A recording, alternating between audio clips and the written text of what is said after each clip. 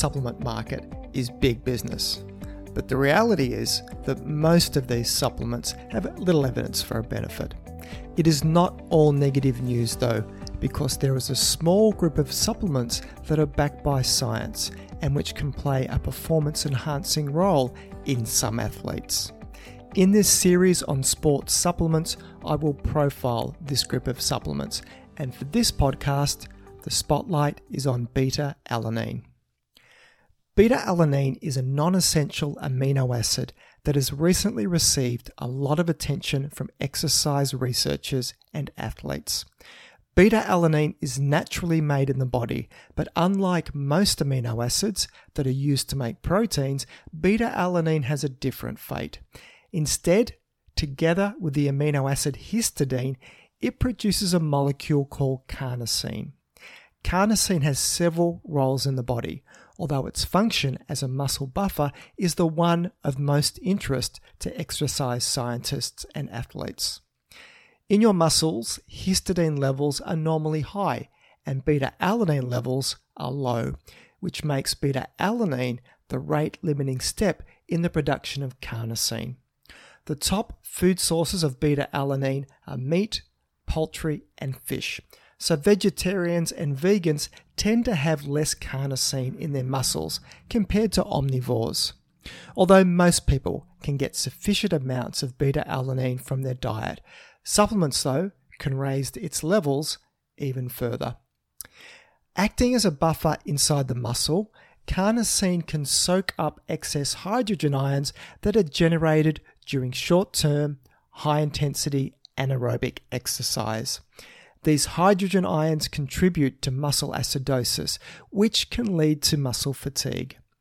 Carnosine acts by mopping up these hydrogen ions to regulate muscle pH and increase resistance to muscle fatigue, and potentially increase training capacity and performance. So increasing muscle carnosine stores can, in theory, improve muscle pH regulation. And if you caught last week's podcast on sodium bicarbonate, you'll appreciate the benefit that acid-base buffers can play in helping with high-intensity exercise. Supplementation with beta-alanine has been shown to raise the concentration of muscle carnosine, which enhances the muscle's buffering capacity. Beta-alanine was one of the few supplements to get an endorsement for having good evidence behind it in the 2018 IOC consensus statement on dietary supplements for use by high-performance athletes. And I'll link to this document in the show notes. So let's look at those benefits closer. Supplementation with beta-alanine has shown a benefit in high-intensity sports of 1 to 7 minutes in duration, such as sustained sports like rowing, track cycling, swimming, and middle distance running.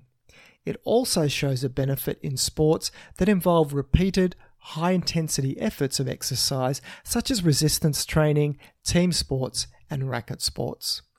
The magnitude of benefit of beta-alanine is variable, but improvements in performance of up to about 3% have been seen in some athletes in both continuous and intermittent exercise tasks of 30 seconds up to 10 minutes in duration. It seems though that the more trained an athlete is, the smaller the effect beta-alanine is likely to have.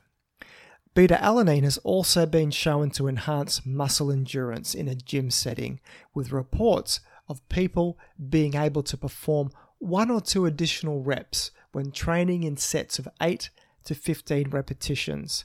However, there's no consistent evidence that beta-alanine improves muscle strength. Beta-alanine stays around in the body for some time, so stores can be built up over several weeks. A typical loading protocol is the daily consumption of 65 milligrams of carnosine per kilogram of body weight, taken as split doses every 3 to 4 hours over the day. So, for a 70 kilogram athlete, that's about 4.5 grams of beta-alanine split into several smaller doses over the day. And this dosing regimen is normally maintained for 10 to 12 weeks. but timeframes of 4 to 8 weeks may prove to be just as effective. After stopping supplementation, it takes about 3 months for muscle carnosine levels to return to starting concentrations. Beta-alanine is a popular supplement to take along with sodium bicarbonate and creatine. Both supplements I've covered in previous podcasts. Outside of the world of sports performance, animal and test tube studies suggest that carnosine has antioxidant, anti-aging, and immune-enhancing properties, but it is way too early to say if humans would get any of these benefits. So what about the side effects? The evidence is clear that beta-alanine can be safely used by healthy people at doses of up to 6.4 grams a day for up to 6 months. The only known adverse side effect of beta-alanine supplementation is a pins and needles sensation that occurs with high single doses. And this tingling can happen within a few minutes of taking it, so don't let it freak you out in case you aren't aware of this. The pins and needles effect, though, is entirely harmless and passes quickly, and it can be reduced by using slow-release preparations or using split dosing strategies. Some athletes, though, like the pins and needles effect from taking beta-alanine, so they actually take high doses rather than split these over the day. So whatever floats your boat when it comes to beta-alanine supplementation. Beta-alanine is one of the few nutritional supplements for which research has consistently shown a sports performance benefit. The use of all supplements and sports foods by athletes, though, involves a balance between the potential benefits set against potential risks, such as health side effects, anti-doping rule violations from contamination, and redirection of resources from real performance-enhancing factors. So take this into account when considering taking any sports supplement, and seek out personalized advice from a sports dietitian. You can connect with an accredited sports dietitian as well as access a great range of resources through the website of Sports Dietitians Australia at sportsdietitians.com.au. So that's it for today's show. You can find the show notes either in the app you're listening to this podcast on, if it supports it, or else head over to my webpage at thinkingnutrition.com.au and click on the podcast section to find this episode to read the show notes. If you find this podcast of value, then please consider sharing it with your friends and colleagues, or maybe even leave a review. This all helps increase the ranking and reach of the podcast, which means a big win for credible, evidence-based nutrition messages while helping to dilute out the crazy and making the world a slightly less confusing place.